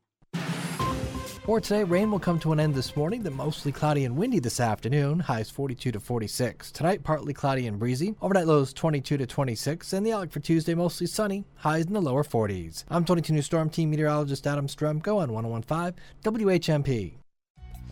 Sipping and shopping and strolling. This Thursday in downtown Amherst. It's a party all over town. The stores will be aglow. Restaurants are doing dinner deals. There's a maker's market with a bar. 20 artisans inside the old Hastings. Sip and shop. Plus, horse-drawn carriage rides through town. Sip and shop and stroll in downtown Amherst. Festive and fun. This Thursday, 5 to 9. I'm not sure if opposites attract, but most couples differ greatly in their views about household finances. I'm Frances Rayam, the Money Doctor, with Hug Your Money. Money is a very volatile topic, and most seem to either argue about it or rarely discuss it. A sort of division of labor emerges, one partner becoming the steward of household finances, the other less directly involved. This arrangement may work until a stressor is introduced: college expenses, budgeting issues, impending retirement, etc. That's when sparks can fly. Each person's perspective is quite different, and it's likely only a short-term solution, if any, will arise. The HUG plan presents an easy-to-follow, long-term solution that helps get both partners on the same page, alleviating stress and inspiring them to manage their finances successfully. I'm Frances Rayam, the Money Doctor. We now offer advanced tools and financial coaching using our patented system, all under one umbrella. For more information and to schedule your free consultation, visit our website at hugyourmoney.com. When your child is struggling with depression, anger, school issues, or anxiety, getting them the care they need all in one place can make a world of difference. ServiceNet offers you options: talk therapy for both your child and your family, medication, behavioral strategies. ServiceNet therapists and our psychiatry team work together to help your child feel better. At ServiceNet, we have your back. Call ServiceNet at 584-6855. The care you need is right here, all in one place. At ServiceNet. If they ask me, I could write a book about the way you... And welcome back to Talk the Talk. We have our wonderful weekly segment, which we call Writer's Block, with Megan Zinn. Bill, we have a pretty special local writer that Megan's brought to introduce us to. Yeah, my guest is East Hampton-based writer Anna Reyes, author of The House in the Pines, which has just been released in paperback. It was on the New York Times bestseller list for over 2 months at the start of the year, and a Reese Witherspoon book club pick. Anna Reyes will be at the Odyssey Bookshop to talk about The House in the Pines on Thursday, December 14th at 7 p.m. And she'll be joined in conversation with Margot Duahi, who was on our show back in February, another amazing local writer. You can find out more on their website at odysseybooks.com. And welcome, Anna. Thank you. Thank you for having me. And to start, give us a short description of your book, The House in the Pines. It's a psychological thriller about a young woman who lives in Boston. And she's trying to move on with her life after a difficult past when she comes upon this video of a young woman in a diner sitting across from Maya's ex-boyfriend. And the young woman drops dead out of nowhere. He never touches her, there's no poison, there's no obvious way that he could have killed her. And yet Maya's sure that he did because the same thing happened to her best friend 7 years earlier. So to solve this mystery, she has to go back home to Pittsfield in the Berkshires, and she has to return to this man Frank's house, a cabin deep in the woods, and she has to confront him to figure out the truth of how he killed these women. And can you read us a little bit? Read us the prologue. Yes. So this is the prologue. Deep in these woods, there is a house that's easy to miss. Most people, in fact, would take one look and insist it's not there, and they wouldn't be wrong, not completely. What they would see are a house's remains, a crumbling foundation crawling with weeds, a house long since abandoned. But look closely at the ground here, at this concrete scarred by sun and ice. This is where the fireplace goes. If you look deeply enough, a spark will ignite, and if you blow on it, that spark will bloom into a blaze, a warm light in this cold, dark forest. If you come closer, out of the cold, the fire gets stronger, blows smoke in your eyes, tumbling smoke with a burning pine smell that sweetens to the smell of perfume, then softens to the smell of your mother's coat. She's murmuring in the next room. Turn around and here come the walls, shyly, like deer emerging from the trees. Frozen concrete becomes an area rug. Take off your shoes, stay a while. Outside the wind is rising, and there comes a clacking, a close, rapid chatter. It must be the windows and their sashes. A light snow sifts from the sky, blanketing this cozy home, tucking it in for the night. Good night, little house, and good night, mouse. Remember, for once there is no reason to get up, no one to chase or run away from. From the kitchen comes the smell of home, the sounds of a sauté. This is how the world was once, before the first colic, the first scald, the first getting lost, and this is why you do it. Good night, nobody, good night, mush, and good night to the old lady whispering hush. Get a good night's sleep, because when you wake, this house will be gone. Thank you. And that was Anna Reyes reading from her book, The House in the Pines. And unfortunately had to stop reading. I know. You got me. Keep you going, just stay here for a couple of hours, let you read the whole book to us. I love the reference to Goodnight Moon there. It's sort of like nostalgic and creepy at the same time, which is lovely. Tell us about what sparked the ideas for this book. This book is kind of built around the house itself, this mysterious cabin in the woods. And I drew the inspiration for the house from all the fairy tales that I grew up loving as a child. So when you think of any fairy tale with a lost child running through the woods and they come upon a house, like Hansel and Gretel or even Little Red Riding Hood, I was really kind of taken with fairy tales in general, but especially with this house. And for me, it came to sort of symbolize the idea of home. And there's kind of this dark nostalgic element to it because like the house in Hansel and Gretel, there is something both enchanting and almost magical about the house in the pines, but it's also deadly. So for me, there's something very haunting about that. Nice. And Anna Reyes, author of The House in the Pines. Why a psychological thriller? What drew you to this genre? I'm a huge thriller and horror reader. I grew up reading Christopher Pike and R.L. Stine, which are kind of the YA authors of my day back when I was growing up in the 90s. And I was just obsessed with these stories about, teenagers who are vampires or or monsters or being chased by axe murderers. And I was just really obsessed with the genre. So it's kind of always been my preferred genre. And when it came time to write a book, I kind of started gravitating naturally in that direction after a time. All right. Wonderful. Do you have a sense of, you probably, it's a big question to ask, but we are as a culture really drawn to, a lot of people are really drawn to true crime and murders, to these kinds of thrillers. Do you have a sense of what makes these so compelling to us? I think it has something to do with the same reason that we're drawn to fairy tales. Children, they always want the stories about the wicked witches. And if you think about the most popular stories for children, they're usually quite terrifying. And I do think that there's something similar about that with thrillers. Yeah, Dan. So this is Dan. I wanted to ask this, and it came up when you were talking about your book and the main character going back to Pittsfield. Why Pittsfield? That's a question I wanted to ask the author. Pittsfield is my mother's hometown, and I lived there too for a couple of years. In elementary school, I lived in Pittsfield, and it's a place of great beauty. It's right in the Berkshires, so you've got some beautiful nature. At the same time, it's also the site of a former GE. It was a former GE town. So there's this sense that I had living there that there was a lot of empty storefronts, there was unemployment, and the water was polluted because GE dumped PCBs into it. And then meanwhile, I had my mother telling me, but when I was young, when I was your age, in Pittsfield's heyday, it was this amazing place where we would cruise up and down Main Street on Thursday nights and all the shops would stay open. And my mom was actually the Easter bunny at the local department store.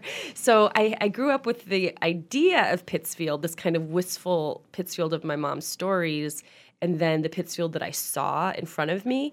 And the disconnect was really powerful and haunting. And that makes me think of the person who allegedly killed 2 people, right? I mean, the parallels there. Yeah, absolutely.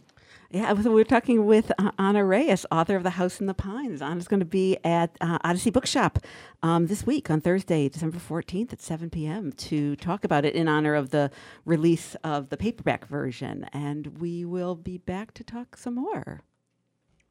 More Talk the Talk with Bill Newman and Buzz Eisenberg coming up right here on WHMP. Find local news and local talk for the Valley, which says we need to appeal to the wealthy white people of our region because the marginalized people do not have money, which is true, but as we know, that's what happens when you have centuries of policies that are oppressive, that are racist. Where the heart of the Pioneer Valley lives. 1015 and 1400 WHMP. News, information, and the arts. What's cooking at River Valley Co-op? Here's avid eater, grocery shopper, and co-op member Bill Newman. Sweeten up your holiday parties with gingerbread cookies, chocolate hazelnut seashells, vanilla Hanukkah cookies, and mini Dresden Stollen. It's all at the Co-op. Sweet treats, the holiday roast, fresh seafood, beer and wine, and lots of local farm fruits and vegetables. Do a little gift shopping too. River Valley Co-op, wild about local. Everyone is welcome. Hi, this is Jane Wolf, Senior Vice President of Residential Lending at Greenfield Cooperative Bank. I'd like to wish you and your family a wonderful holiday season and a prosperous new year. Hi, this is Missy Tatro, Assistant Vice President and Senior Mortgage Originator at Greenfield Cooperative Bank. I'd like to wish everyone a safe and happy holiday season. Hi, this is Julie and Ashley, wishing everyone a cheerful, stress-free holiday season and a delightful new year. Hi, I'm Brendan O'Connor. I'm Ethan McCandless. And I am Luke Parsons. From the Credit Department at Greenfield Cooperative Bank. Happy holidays. Hi, this is Teresa from the 63 Federal Street office of Greenfield Cooperative Bank. I would like to wish all of our customers and their families a Christmas that's merry and bright and a happy new year filled with love, health, and happiness. Hi, I'm Dawn. And I'm Erica from the Florence branch of Northampton Cooperative Bank. We would like to extend our best wishes to our customers, families, and friends for a happy holiday season and a happy new year. Cheers. You're listening to Talk the Talk with Bill Newman and Buzz Eisenberg, WHMP. And we are back with Writer's Block with Megan Zinn. And I just, before we go back to Ana Reyes and her fascinating book, The House in the Pines, that she just read from, I just want to ask you, Megan, how do you account for the fact that we have so many highly skillful writers in this region? In this region. And it's part of the reason I think I live here and part of the reason a lot of people live here. I think it's the community is supportive of that and then like attracts like, but that is definitely a question for our guest Ana Reyes, because you grew up here and you went away. How did our community, do you think, develop you as a writer? And I'll add a part B to that because your mother is a writer, Mary Carey, a well-known writer for the Gazette for a very long time and teaches writing and journalism at UMass Amherst. So I guess a two-part question. How did this community turn you into a writer, and was there an influence of having a parent who's a writer? I think that's probably the biggest thing, was having my mom, being very encouraging from a very young age of my love for reading. She was always, buying me new books and, talking to me about books. She read me my first book, which was Charlotte's Web, my first chapter book. But I think this area, it just attracts, maybe it's the 5 colleges, maybe it's, the Robert Frost and, Emily Dickinson of it all. But there is something about this area that seems to be very literary and really encourage that kind of thinking. Yeah, and I think the physical environment is very evocative. The mountains and the farms and the 4 seasons, and I think that there's you can do a lot with place. All those little houses hidden in the woods. Yeah, the history, these little houses in these woods, the old stone walls that are kind of climbing up out of the landscape. Oh no! Now Megan's writing a book right here. Yes, it's going to involve old stone walls, definitely. And also, not to be talking about your mother a lot because we're talking about you, but she was also the spokesperson for our district attorney, correct? And so obviously very knowledgeable about crime and that kind of world. Did you go to her for some guidance around some of those topics? Not so much. My mom, thankfully, did not bring her work home too much when it came to crime. Yeah. But she certainly does have a lot of knowledge. And so even with the book that I'm working on now, there are questions that I will have for her just about sort of the legal ins and outs. So she's a great resource, but thankfully she didn't bring too much of her the stories from work home. Thankfully. And you mentioned the book you're working on now. Can you tell us anything about it, or is it too secret because it's a thriller? It's still a little bit of a secret, but it is also a psychological thriller. It has a little bit more horror in it. I love horror, and the next book, while it sort of has the same tone, sort of like haunting thriller, psychological thriller tone, there's a little bit. I think it's scarier. Oh, okay.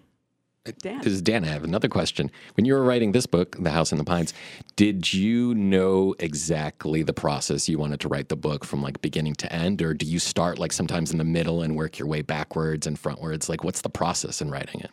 The process was from the beginning to the end, but I didn't really have a clear sense of where it was going when I started. I really built the story around the house itself, and so much of what came out of that first draft was a surprise. It was characters surprising me, plots, twists that I hadn't seen coming.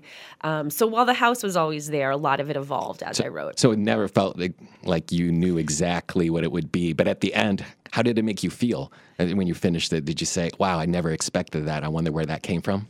There was definitely a lot of little surprises along the way. I think when I finished, I was just really excited to have written a book. I wasn't sure I could do it. So when I got to the end of the book, I just felt very relieved and excited that I had done it. I didn't know if I was going to sell it or if it was going to go anywhere. But the New York Times mentioned it's a bestseller. So how did that make you feel like when you heard all that? That was just incredible. I hadn't known that I was being considered for Reese's Book Club. So when I found out that I had been chosen, it was a complete shock, and it's just very surreal. Did they call you? How does that work? My editor called me, and she said, can you jump on Zoom with me and your agent? And so I did, not having any idea. Oh God, am I in trouble? Exactly. That was my first thought. Was they're dropping me. And when they told me, I was just like, what? Like how did they even get the book? Okay, for people who don't know, now what you've done is really, you're teasing us again. Yeah. I so loved your reading a few minutes ago, and I'd love to hear another reading from the book, just like you're going to do at the Odyssey this Thursday at 7 o'clock. Tease us a little bit more with a reading, if you would. Yeah, can you do it? Maybe just jump into the next page. Yeah, I could jump. I'm going to jump into chapter 1. Yeah. It is going to talk a little bit about the central sort of, or not the central, the sort of the thing that sets everything in motion. But I'm going to stop after about a page because I don't want to give too much away. Yeah, go for it. Chapter 1. Maya didn't know it yet, but the video had already begun to circulate on social media. A grainy 6-minute stretch of security footage that was strange and unsettling enough to garner several thousand views the day it went up, but not quite lurid enough to go viral, not ghastly enough to inspire repeat viewings. Not for most people anyway. But for Maya, its existence would upend all that she'd been building for herself these past few years, this sometimes sloppy but mostly solid life that she shared with Dan, who snored quietly beside her in bed. She hadn't yet seen the video because she was avoiding all screens, not wanting their blue light to keep her awake. She had tried everything to sleep: Benadryl, melatonin, counting backward from 100 down to 1. She had turned the clock around, taken a bath, and some cough syrup, but none of it helped. This was her 3rd sleepless night in a row. She had moved in with Dan earlier this month and could easily draw from memory the shape of every water stain on the ceiling, the branching lines of every crack. Lovely, lovely. Bill, did you have a question? Bill. Did it. We just had poets telling us about writing 30 poems in 30 days, which makes me want to ask you, Anna Reyes, are you one of those writers who writes every day at a given time, or do you wait to feel inspired to sit down and make those words come out on the page? I write every day, and the truth is that I don't always sit down feeling inspired. I wish I could be inspired on command. But for me, I really have to write every day. And when inspiration hits, that's great. But even if, there are some days when I'm just kind of trying to move on to the next page, trying to get to the next chapter, the next scene. And I think writing a novel is something of a marathon. I know writing poetry is its own, its own work. But I think that it's not always possible to be inspired on command. No, it's not. It's not. And so we're speaking with Anna Reyes, who will be at the Odyssey Bookshop on this Thursday, December 14th at 7 p.m.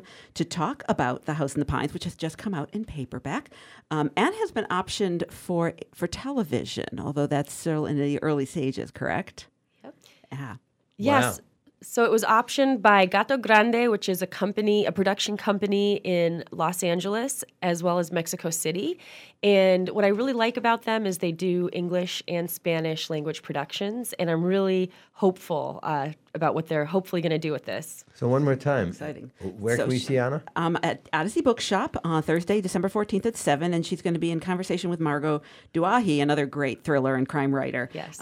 And you can find out more on their website, odysseybks.com. Thank you for being here. You can buy at the Odyssey or at your local independent bookstore. You can buy The House in the Pines by Anna Reyes, and we hope that you do. Thank you so much for joining us.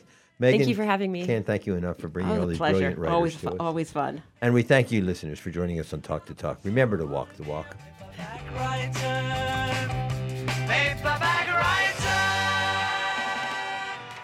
Environmental nonprofit Ocean River Institute is working with communities to tackle climate change with nature-based solutions that feature slowing water down and building more soil with grasses and plants. Research indicates that people acting in their own neighborhoods can build an inch of soil in a year and slow sea level rise down by as much as 25%. Please visit oceanriver.org for more information on opportunities to make a difference and go the distance for savvy stewardship of a greener and bluer planet Earth. Pets and people, they belong together. They help us feel calm and loved with every tail wag, kiss, and snuggle. Dakin Humane Society believes in this bond, and your support keeps people and pets together. You provide resources so animals with medical issues can get the care they need to find homes. Our pet food aid program lets people facing tough times feed and keep their pets because you care. Dakin's many programs and services help companion animals and the people who love them. To make a gift, visit dakinhumane.org. WHMP Northampton and WRSI HD2 Turners Falls.